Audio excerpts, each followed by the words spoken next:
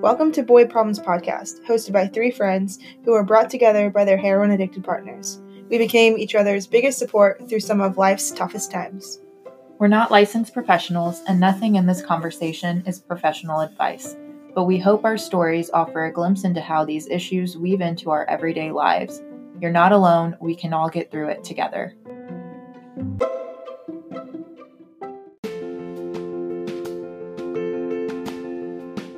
If you're listening, you probably know we met at a family support group, and our bonds have grown stronger through sharing our stories and supporting each other. When we think about the thing that's helped us most, it's that. So we'd like to extend that community to you.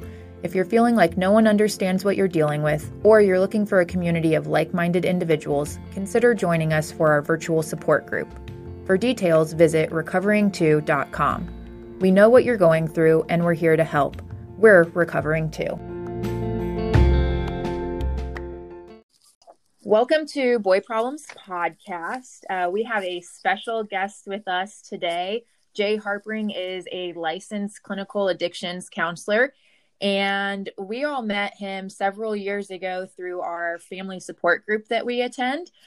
He was the first counselor that we had in that group, and he's just been such a huge support in our own journeys and in so many others, and so we're very glad and thankful to have him joining us on this podcast today.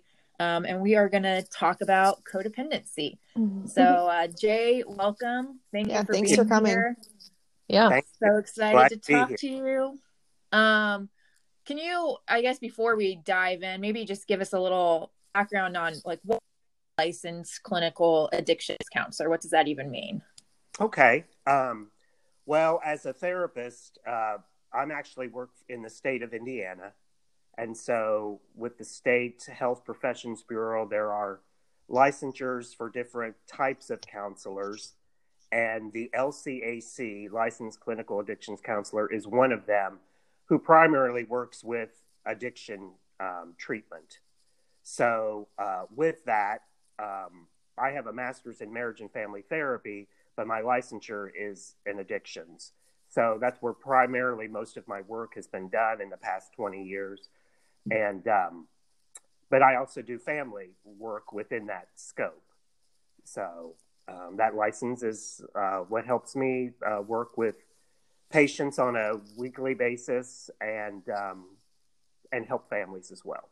Yeah, that's what was so helpful for us, because obviously it was beneficial that addiction, you have all of that understanding, but then on the loved one side of it, that marriage therapy part, I think was really beneficial to those on the side of addiction.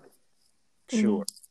Yeah, that was our first exposure to like one-on-one therapy, I think, which was the foundation for some really that wasn't so productive at the time because my husband wasn't really in a place to be open and sharing at that point, but that laid the foundation for us to continue doing that work throughout his recovery. So that was really helpful for us. There's still a tool that you taught us that I'll share with you real quick that we use. I don't know if you remember this, but my husband had a really hard time communicating with me, like telling me anything at all. Sure. So he didn't share his emotions very well. But when you taught us this tool where we would sit down and repeat what the other person said back to them, like we would just talk and like just say the way we were feeling or what we were thinking in like a really short, like concise way, and then the other person would repeat it back, and we literally communicated like that, like it almost felt very robotic, but it taught us how to communicate. It really did. And we still use that if we're good. If we're like really emotional and having like a heated conversation, we're like, okay, you go, I go, you go, I go. Yeah. And it helps a lot. It was one of like the biggest things that has helped us. So I am really happy to hear that. Yeah. You taught us that. Those were elements of what's called imago therapy or image therapy. And that kind of work is done with family members or couples in particular. Mm-hmm. I utilized that when I was doing family therapy work at the place in the addictions treatment center that I currently work with. We were able to give up to 5 sessions to families, to couples. So that's, I know how I met you, Mm-hmm. Alex, and your husband, and just being able to kind of utilize in those very short, brief kind of interactions a tool of being able to communicate and also learn how to listen to each other. Mm-hmm. Because a lot of times what happens with couples or even with family members, period, when we communicate, we interpret what we think we heard someone say, but by going back and using that practice that you stated that you continue to use, that you end up hearing what your husband is actually saying, Mm-hmm. not how you're interpreting it. And until you get that correct, or hear what he's actually saying, or vice versa, you use that tool, and it is a different way. It is does kind of feel robotic at times. Mm-hmm. But, eventually being able to use that in a way that's, that you can still show emotion and get your point across to each other. And using that maybe, and not so even really intense moments of communication. Mm-hmm. Maybe it's just deciding, you had a bad day or you had a great day and you want to go out to dinner, and where do you want to go? And you both are kind of communicating in that way to come up with a solution. Mm-hmm. So yeah, well, good. Yeah. Good. Yeah. That's awesome. Mm-hmm. So the family, the program that you met me in was when I was a family therapist, and in my position, and several years prior to that, I had started running that family support group. Mm-hmm. And that was a group that was open to the whole community, and it is still in operation to this day, where there is an actual licensed therapist facilitating that group, and family members who have issues with a loved one either in treatment or not in treatment are able to go to this family support group and be able to talk about issues that they're having. What do they need to do to try to get someone into treatment, and all of that. So the premise of that group was and still is really about the loved one, the family members, the person with a substance abuse issue is not involved in that group, but the family members are.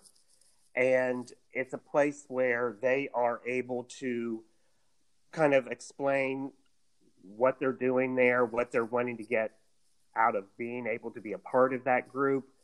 And then the hope for that person is that they are learning how about the disease of addiction.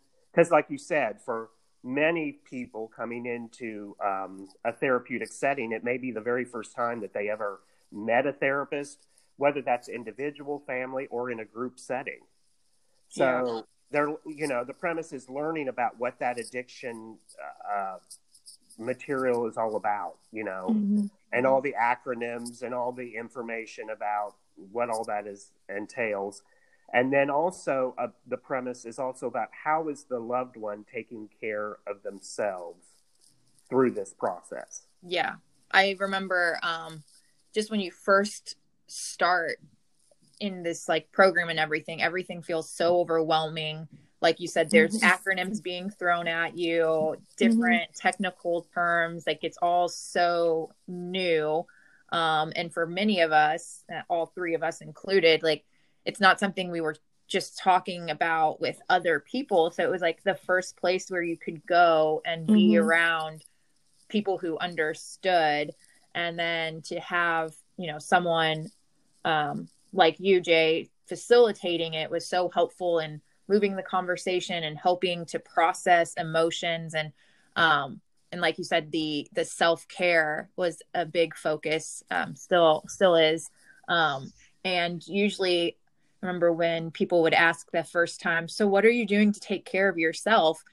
It seems like such a simple question, but like I remember most people are always like, I'm not really sure, because for a while you've just been like living in chaos and trying Right. to keep things together and make sure your loved one is being taken care of, and then you kind of forget about yourself. So Right. Yeah, I agree with that. I think it was I undid a lot of that thinking. We'll probably dig more into this as we discuss today's topic, which is codependency. But before going to that meeting, my world was always about my loved one. And when I was asked that week after week, when I was going, it was, what am I doing for myself? It really helped me remove myself from his cycle and focus on me, which then helped me heal, and as a result helped our relationship. So it was really fundamental, I think, and having that encouragement of a group say,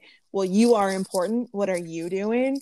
And it kind of reminded me, because for so long I just was caught up in the chaos of addiction, and you just don't really take a step back and think about yourself. But so that was really helpful for me. But my question, Jay, is I feel like this group is pretty unique, and it's been so helpful to us. I mean, the three of us have really formed, obviously, a friendship throughout these years, and built our own little support group, and now are using that relationship to do a podcast like this, because we really felt like there wasn't a lot of resources for people like us. How, number one, like, are these types of groups super common in other communities? How would someone find a family support group like this that's maybe not Al-Anon or Nar-Anon or that type of support group? Do you have any advice for that? Well, I think that I don't think they're as common as they need to be. I know that there is good work that can be done with families through Nar-Anon, Al-Anon, Alateen, those types of groups, which are more 12-step based. This group was formed within the treatment center here in Indianapolis that I work for. And I would hope, and I don't know, but I would hope that all treatment centers would have this type of dynamic or service happening for everyone in the community.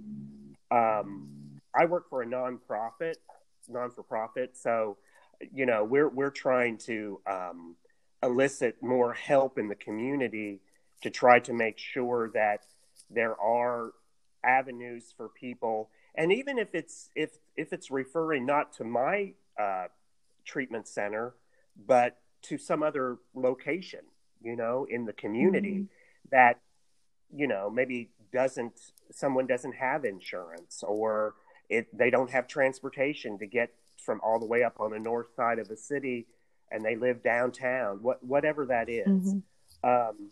So I know that there's not a lot of groups that probably would be looked upon as free to someone, a free service with a therapist in the room. Yeah. And that's what was very different.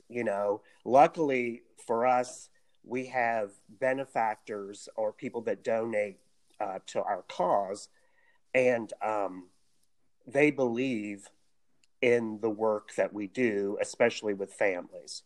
So they have helped pay for someone like myself sitting in that group to be able to do that. So my hope is that more, and maybe through this podcast, which I think is phenomenal. Thank you. I think that it's really great to hear that you ladies took what was offered to you, all three of you, and through these subsequent years have come to develop what you need to help reach others. And that's the whole premise of any kind of 12-step or 12-step group, self-help group is about giving back. And to me, this podcast service is like giving back to women that could be across the whole country or out of the country, needing help with this type of issue. Having a loved one in with addiction issues, suffering from substance abuse issues, and how do I navigate through this?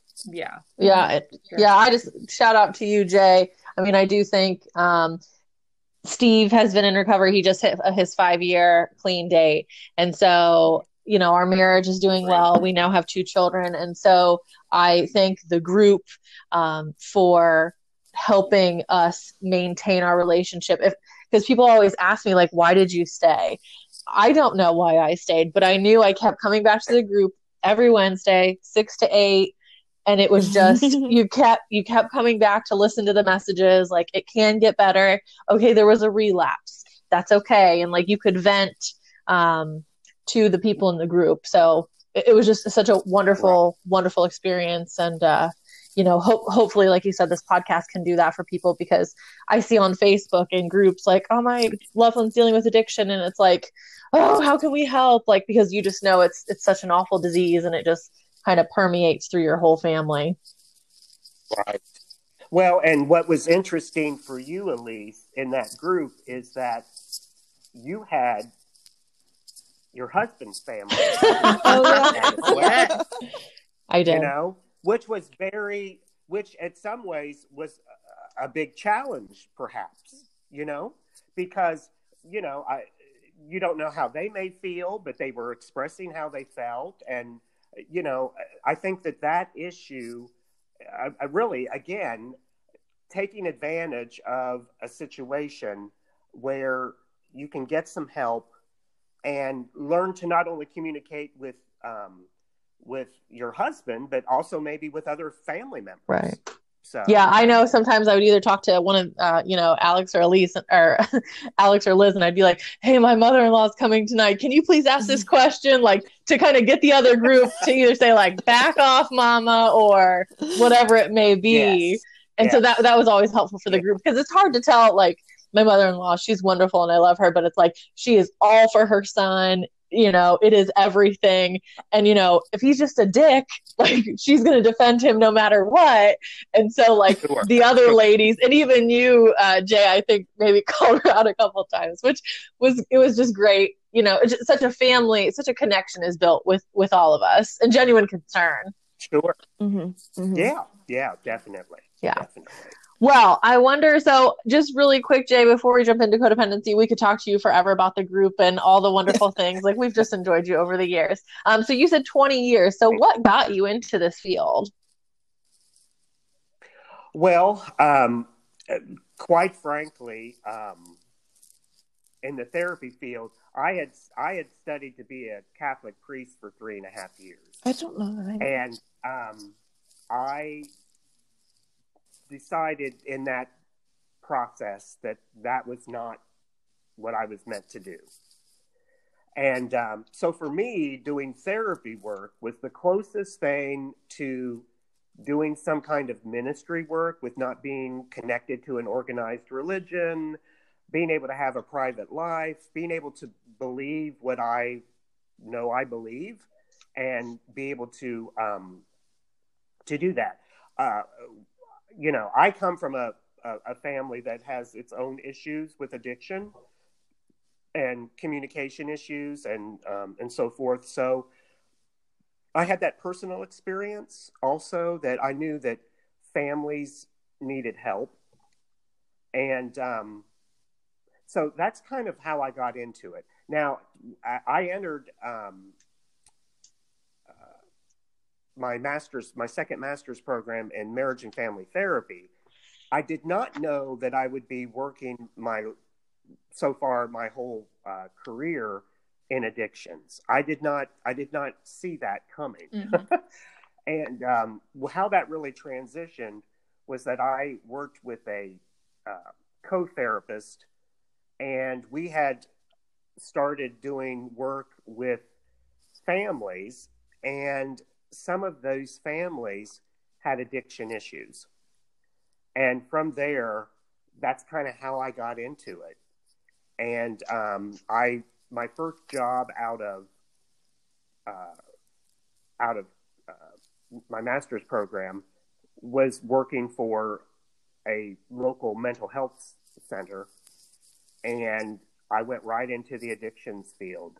And I've worked in group homes. I've worked in doing individual and family and group addictions counseling.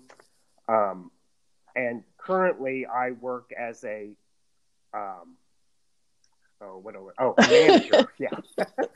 A manager of a women's residential treatment center, which focuses just on the women, but we also provide a family service. I have 2 therapists that work with me, and we offer group therapy for families. We just see, again, how families are touched by this disease and the need for them to get help. So that's kind of in a nutshell. That's kind of how I got into this field. Cool. Yeah. So I'll say I shared my first meeting, and a gentleman, we all know the gentleman, gave me a book, and it was Codependent No More. I had no idea what that was. I read the book, and basically every page spoke to me. So can you, but I feel like, what is it, Jay, from a professional standpoint? Like, how can other people like, oh my gosh, that's me. Like, what is codependency? Okay. Well, really, it's a psychological condition. Therapists utilize what we call the DSM-5. And from there, that helps kind of classify what are diagnoses of certain conditions. And the DSM-5 does not, in particular, state codependency as a disorder, as a diagnosis. The closest thing to that is a personality disorder, dependent personality disorder. And from there, of course, to have codependency or to be diagnosed, you have to have a professional psychiatrist. A therapist really can't diagnose. We can't classify or diagnose something. We have to go through the medical field to do that. But we are educated on what those types of issues look like. What's the criteria? If you have this, then this is what you have. And 12-step books like Codependent No More kind of helps a reader be able to do that, to kind of listen and find out what is going on. So actually, with that psychological condition, or a relationship in which a person is controlled or manipulated by another who's affected with a psychological condition, such as addiction. And in broader terms, it refers to a dependence on the needs or the control of another. It also involves placing a lower priority on one's own needs while being excessively preoccupied with the needs of someone else. Codependency can also occur in any type of relationship, including family, work, friendship, and also romantic or peer or community relationships. So codependency may also be characterized by denial or low self-esteem, excessive compliance, or control patterns. And one of the things with this issue is that narcissists are considered to be a natural magnet for codependent behavior. So someone who is a narcissist typically is someone who wants to be followed by someone, wants to be, in terms of their behavior, they're in control. And so finding someone that will go with their plan of action is what they're looking for. So the codependent you know, typically, like any of these diagnoses that occur, the codependent doesn't wake up one morning and say, "I want to be a codependent." You know, I want to be all obsessed by someone else. I want to minimize my own needs. I want to deny my own self-worth for someone else. We don't wake up one morning and that's what it is. That's a gradual process. Some of that might happen within our own family of origin of systems, you know. For others, it may be someone who is, again, has that very low self-esteem, and someone else then we find attractive, perhaps because they have certain characteristics that we like.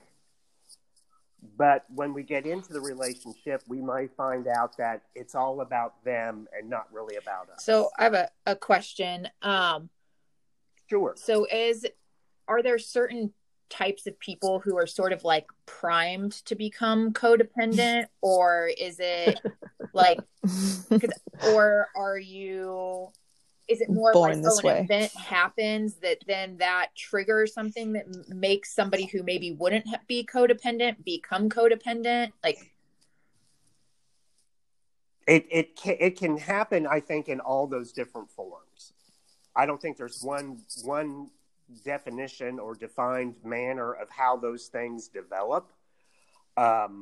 It can go back to, you know, and this is getting real clinical, but object relations with, you know, children, infants. You know, I think one of the clarifications is this is what I want to state, is that it is normal for us to want to help others. It is part of being a good person and being a good partner. But I think that there's a fine line that's crossed when it becomes compulsive, when it becomes really detrimental to someone. You know, I know that the two of you are young moms, and you know that with your children, you know, when they want something, they want it, and they want it now. And, you know, you as mothers, you teach them what's acceptable behavior, what, you know, also perhaps the time of learning to wait for certain things to be given or experience. For someone who has the codependent characteristics, it's always thinking about this other person and getting their needs met, no matter how difficult it may be, no matter how chaotic it may develop in order to get that. It's always the premise. So the issue comes from, I think, someone who they're a good person and they're wanting to be helpful. And also, I think it's someone that doesn't want to have a lot of chaos. They don't want a lot of up and down moods. They don't want to create a situation where someone's angry or upset. But again, those are natural emotions and situations that occur in everyday life and everyday relationships. And we need to make sure that we're grounded enough to know that we don't have to erase all of those emotions or get rid of all those emotions for that other person. They need to learn to deal with life on life's terms, and learn from that. Because I don't think for either one, we're not doing a justice to each person. You know, we're being stunted. We learn to patterns of behaviors that create more problems than solve problems. So historically, the codependence piece comes directly out of AA. Part of the realization that the problem was not solely the addict, but also the family and friends who constitute a network for the alcoholic. So this goes back to what we were discussing earlier, the need for those supports for the family to learn what is acceptable behavior in relating, communicating with our loved one who has perhaps has a substance abuse issue. It was subsequently broadened on to cover the way that codependent person is fixated on another person for approval, sustenance, and so on. Someone's worth should not, or self-worth should not be composed solely on how someone else looks at us. We need to develop that internally. We need to have a good concept of self, and that, I think that that's one of those issues that someone that suffers from codependency does not have. Sometimes they get so wrapped up that they lose themselves, and so their self concept of themselves is very low on the scale. And so by doing support groups, by going to and learning about codependency, some of those issues can be helped, and more insight into what am I actually doing? How am I doing this? You know, when you talked about coming in each week to the support group and bringing up the issues that were occurring, you know, you said you didn't have a place to be able to talk about that except for that group, perhaps. That's an issue, you know, and most codependents really won't talk about what's really going on. They may state something, but they're not going to go into the detail because they're trying to fix the issue before it gets worse. But again, their fixing is not helping. It's only escalating. And you three ladies are witnesses to that piece individually for yourselves about what you've maybe done in the past to try to help your loved one, and now where you are today after years of being able to find support and education on this issue to be able to help yourselves as well as your loved one. Right. Yeah. Yeah. So, that's a lot of. Go ahead. So many things. There are some signs of codependency. What does that look like? So I'm going to list, there's about 20. Okay. I'm just going to go down the list. Okay. So this is something that you would ask yourselves, am I really in a codependent relationship? Do I have characteristics of codependency? Do you keep quiet to avoid arguments? Are you always worried about others' opinions of you? Have you ever lived with someone with an alcohol or drug problem? Yeah. Have you ever lived with someone who hits or belittles you? Are the opinions of others more important than your own? Do you have difficulty adjusting to changes at work or at home? Do you feel rejected when significant others spend time with friends?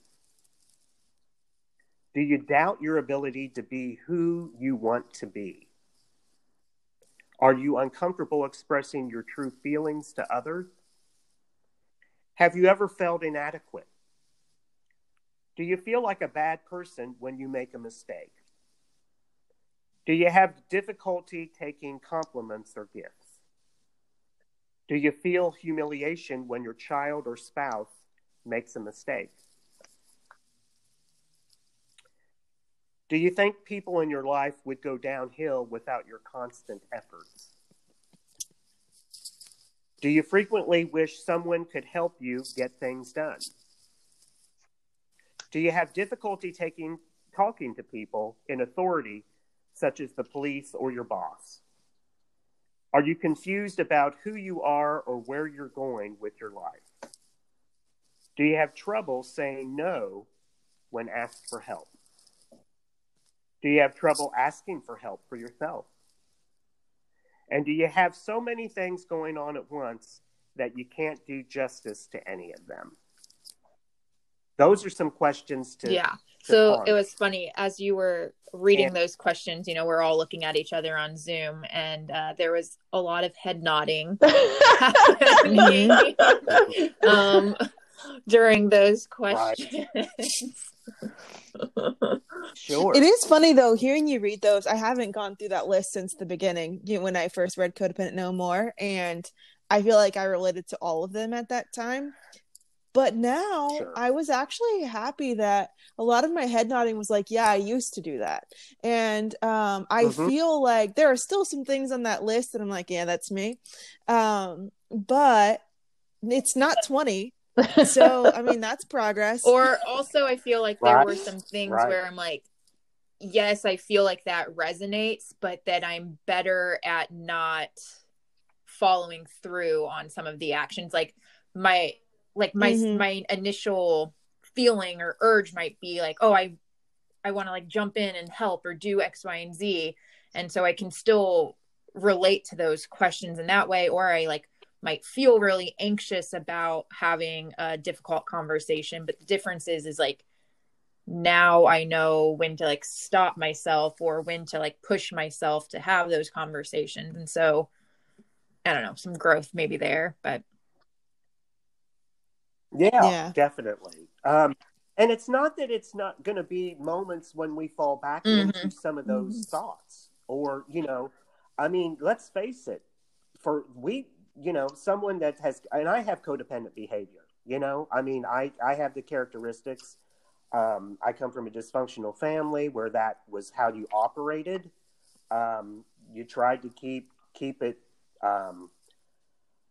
the chaos to a minimum, but it never was, no matter what your efforts were, how great your efforts were.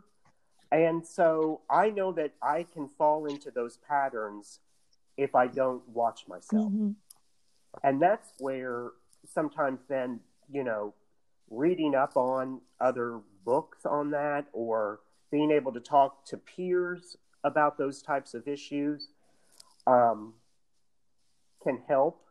I think that that's where going to groups, 12-step groups, I think going to what we call CODA, Codependent No More groups, anonymous groups, those help. Al-Anon, Nar-Anon, those types of groups can help with this issue. It's pervasive with a lot of people, I think, but I think it's an issue that some people just kind of live with they can live with it for many, many years and not really be able to name it. What is this? You know, and so I think that going through a list like that, or going to learning about what that is, you know, I think really, I was thinking of this earlier prior to starting the podcast. I think that because it's such a normal piece of how lots of people operate on a daily basis, especially with their loved ones, that they're not going to pick up on it unless somebody else calls them out. That's where the group can help. Yeah. That's where people that have been where you are in the process of learning about whatever issue it is that you're trying to get help with, that the codependency piece can be brought up. And that's where people can start thinking about, oh, well, that does sound like some behavior I've exhibited. Yeah. One of the questions I was going to ask, but now after listening to what you just were saying about people calling that out on you, what I was going to say was, why do you think we see so much like codependency in relationships with addicts? Or is that something, you know, that can exist just in general? And it sounds like that there's, you know, codependency happening in all kinds of relationships. It doesn't have to just be with an addict. What I'm thinking, and something we've talked about, the three of us in the past, of when you start going and doing these groups and like working on yourself, like we entered these like therapies because of, you know, this issue of addiction, but it's brought to light so many other things that probably have always existed in our relationships or our behaviors that we would have just like never addressed because you didn't know to. But once you're doing the work, it like really just shines a light on other things like codependency. And so maybe that's why you hear so much about addiction and codependency. And then, you know, it doesn't mean that codependency is not happening in non-addiction related relationships, it's just maybe that seems normal because they're not like looking at themselves or doing the work to like get to that point. Does that like make any sense? Sure. Yes, and I think that the issue, yes, it's prevalent in addictive relationships, because the premise of the addict is, or person suffering from substance abuse issues, is that it's all about their usage. You know, and I think that family members, especially partners, are put to the side because it's all about, you know, what would be normal responses to family issues and personal issues, intimate issues, is not there because the addiction is what's driving it all. You know, it's an all me or all nothing attitude. It can also be prevalent in abusive relationships, violent relationships, where either if it's emotional, sexual, or physical abuse, that those codependent pieces are still present in those types of relationships, dysfunctional relationships, because again, it's all about someone wanting to be in authority over someone else, putting certain standards to be in this relationship. This is what I expect you to do, that sort of thing. And it's not that we shouldn't have standards of what's healthy, but when it's unhealthy behavior, that's where it opens up to damage not only people in the immediate family, but it can go out to others within those relationships. I'm thinking of, you know, community in a community or a work environment where there could be a boss that is just overbearing and demanding and expectation, and people that work for him or her that go above and beyond and are never recognized for maybe the work that they do in supporting that person, where they kind of lose themselves, or they may lose their reasons for even wanting to work in that environment. So it can be a broader perspective. I think it can infiltrate any type of relationship that the codependent person is involved in. I'll say, Alex and I, we went to CODA a couple times, Codependence Anonymous, and you had me come to some, Alex, and it was really, and because it was at the treatment facility, I thought it was all going to be, everybody in there was going to have an addicted person, and that was not the case. I would say that we were in the far minority. Many of it was in parent-child. So a lot of children were in, and it was adult children. And it was just so eye-opening, like, oh my gosh, like, man. And like you said, like, did I maybe have that relationship with my parents growing up? I mean, I don't know. So, I mean, I think for anyone who may be experiencing this, who doesn't have a group, you know, maybe a CODA is around you, because I believe it has a workbook and you can get like a sponsor, that type of thing. Yeah. Right. It's very helpful. There's also that group, the codependent issue can also be brought up in Celebrate Recovery groups, which is more of a Bible-based or church-based kind of group, but they can be very helpful to people dealing with those issues. You talked about the adults, children of adults, the ACOA, Anonymous Addicted Children of Alcoholics, or adult children of alcoholics, excuse me. That's a group where a lot of codependency has been put into place for them growing up in a dysfunctional household, where they're able to learn about how they then relate to their parents or family members in later years. How do we make it healthier? How do I take care of myself in this process? So there's a lot of different groups that can offer help They may not call it codependency, a codependency group or like a CODA group, but they can offer, as time goes on, help with that issue. And then there's also just, you know, the old one-on-one individual therapy work. Yeah. You know, going to a licensed therapist, mental health clinician, being able to talk about those things. And sometimes that's easier. It might be easier for somebody to talk in that more private setting, and a therapist be able to call out certain things that they're seeing or hearing in the dialogue that has a codependent nature. So yeah, there's different opportunities for people out there, which is one. So how, if you are listening to this podcast and you're like, oh man, I check off 19 of those 20 things on that list, how can you break that cycle, or kind of maybe what are some first steps, or how can you kind of move through it?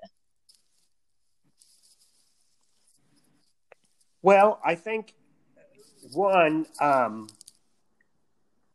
think being able to educate yourself, if nothing else, if you don't have time to go to a group or you're fearful of going to a group setting, I think going and finding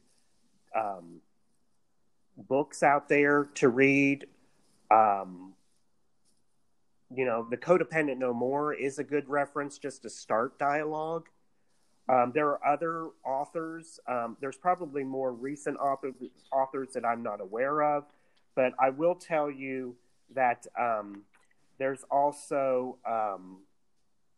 different references. I'm trying to find, here it is. There's one, a book called Facing Codependence by Pia Mellody. And then there's Set Yourself Free by Shirley Smith. Those are two other books that could be helpful. Also, Dr. Henry Cloud has written many books on the subjects of personal boundaries, because there's the issue of boundaries is definitely a codependent issue. And another book that he wrote on codependence called Changes That Heal. So those are by Dr. Henry Cloud. Again, those are older books than I'm aware of.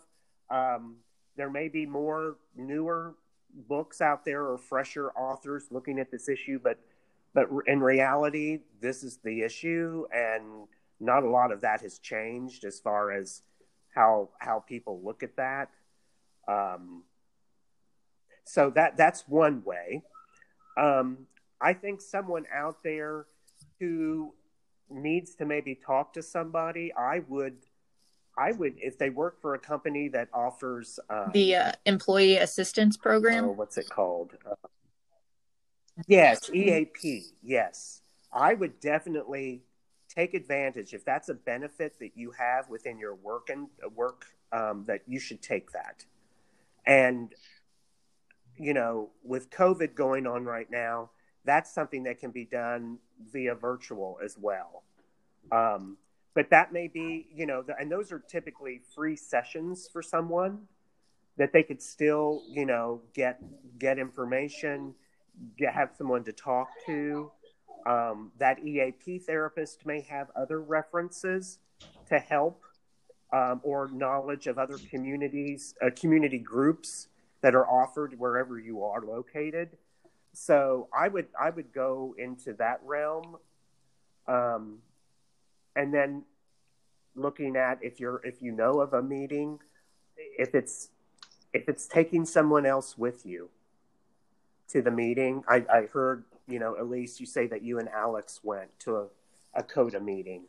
You know, just being able to be there for support. I would try to take advantage of that. So those are some just kind of basic things to be able to look at to kind of get the ball rolling. Like any therapy, it's a process. You know, I think the codependent is able to beat themselves up very hard if they don't see themselves making changes, or, you know, they don't see things changing as fast as they feel like it should. that's a process, and you need to center yourself around supportive people that know what you're going through, and they can help. Yeah, that's a good point. That in that. I think a lot of times, people are like, okay, I just want to do something and fix this.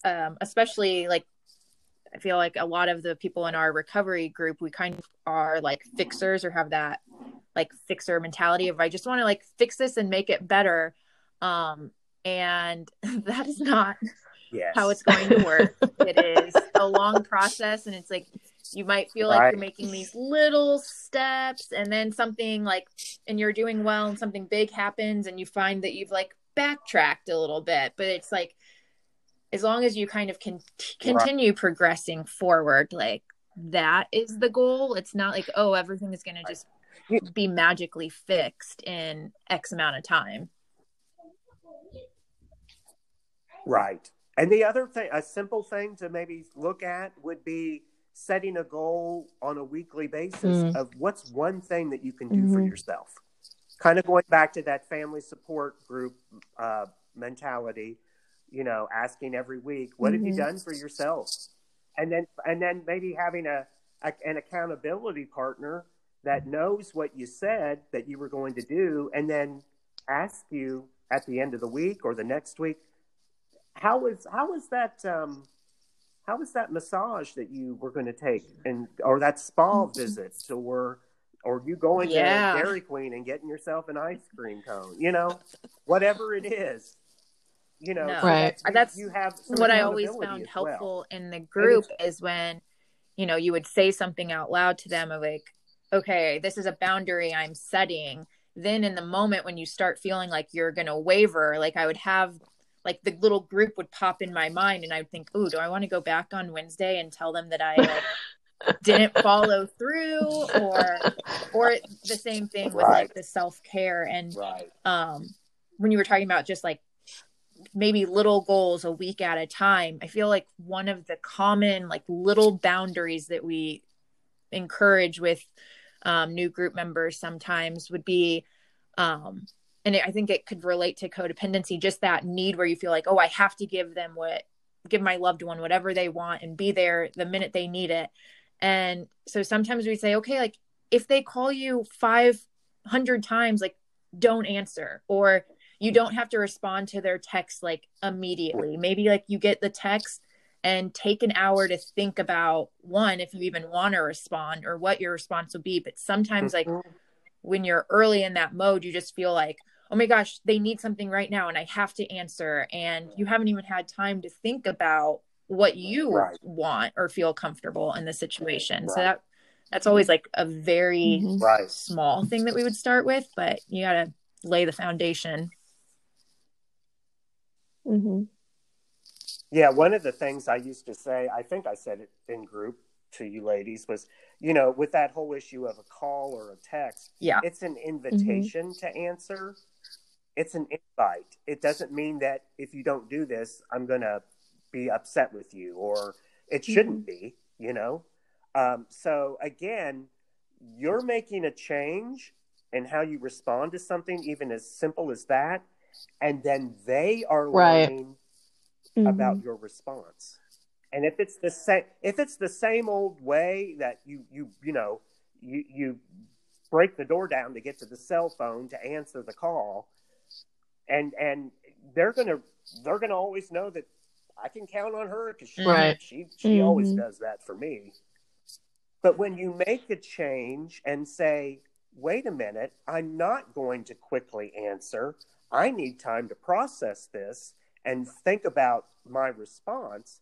Then they need that sends a message to them, whether they want it or not. It makes them look at themselves. And that's what needs to happen. Because like I said, this is all a family piece, This is all interconnected. Their response equals how you respond. And in the codependence mode, it's all dysfunctional, I need a severity, an immediate response.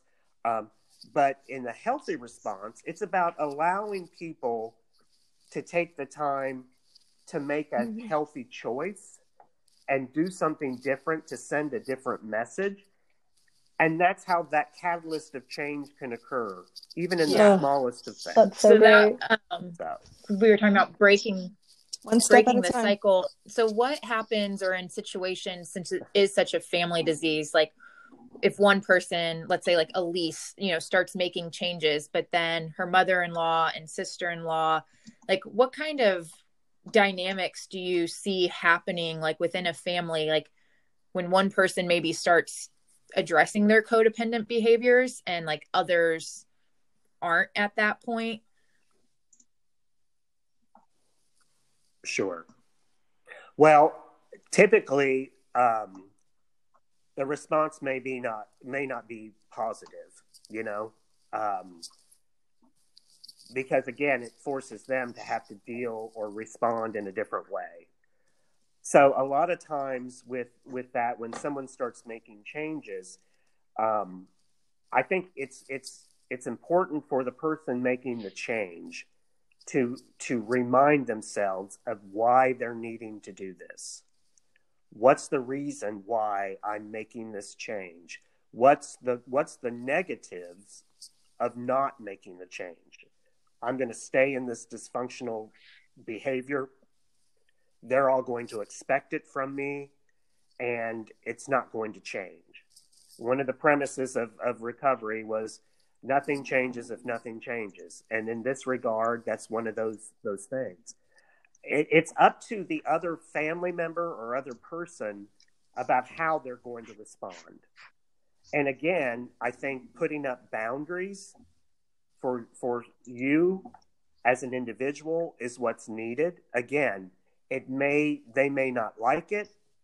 They may try to retaliate against that. But I think that it's important for you to maintain consistency in the change. My hope is, it's always the hope that another family member is going to make changes as well. And some do. But there are also those family members that don't take the time to want to do anything different in their lives. They benefit from the chaos. They benefit from the dysfunction. And they don't see any other way out. But that doesn't mean that someone else should not take advantage of what can be different. That's great. So, well, Jay, this was such a fantastic conversation. We are so thankful that you came on with us to navigate this codependency topic, because we are not experts at this. We are all just recovering codependents. Yeah, true. Sure. Well, you are becoming experts. You have. That's the one thing. Therapy work, or even support group work, is something that someone gets started and they can learn from it, and they can help others learn from it. And I can't take away the knowledge that the three of you have acquired in all these years, both personal and by means of some kind of professional help. You all, your lives are modeling what you have put into place. And luckily that your husbands, partners, have all done that as well. It's not that we don't have stumbling blocks on the way, but you also learn how to do that when there's a stumbling block. And it may not feel good, but you get through it, and you get through it in a healthier manner because you've learned and you've executed what needs to happen for you. The piece about looking at that for you. So, Thank you. Well, thanks. As Thank you. And this starting with this whole podcast. I mean, you all three initiated this on your own, and that's what someone does when they have a passion for seeing others get the same resources. Oh, thank you. So I'm really proud of all three of you for being able to do this and reach out. I'm happy that you reached out to me, and you know, I have given your podcast information to my therapist, and they give it to other ladies at our facility. And that's how we do this. Well, thank you. Right. Right. Even in the strangest of Yes. times. Well, thank you so This is much for how we helping us communicate. get to this Thank point you. to be able to share what we've learned with others. So always enjoy talking to you. Hope we can do it in person again soon. Yes. All right. Yeah. Thank you. Yes, I look All forward right. to Well, that. you take care. Definitely. Bye. You Bye. too. Take care. Bye-bye, ladies.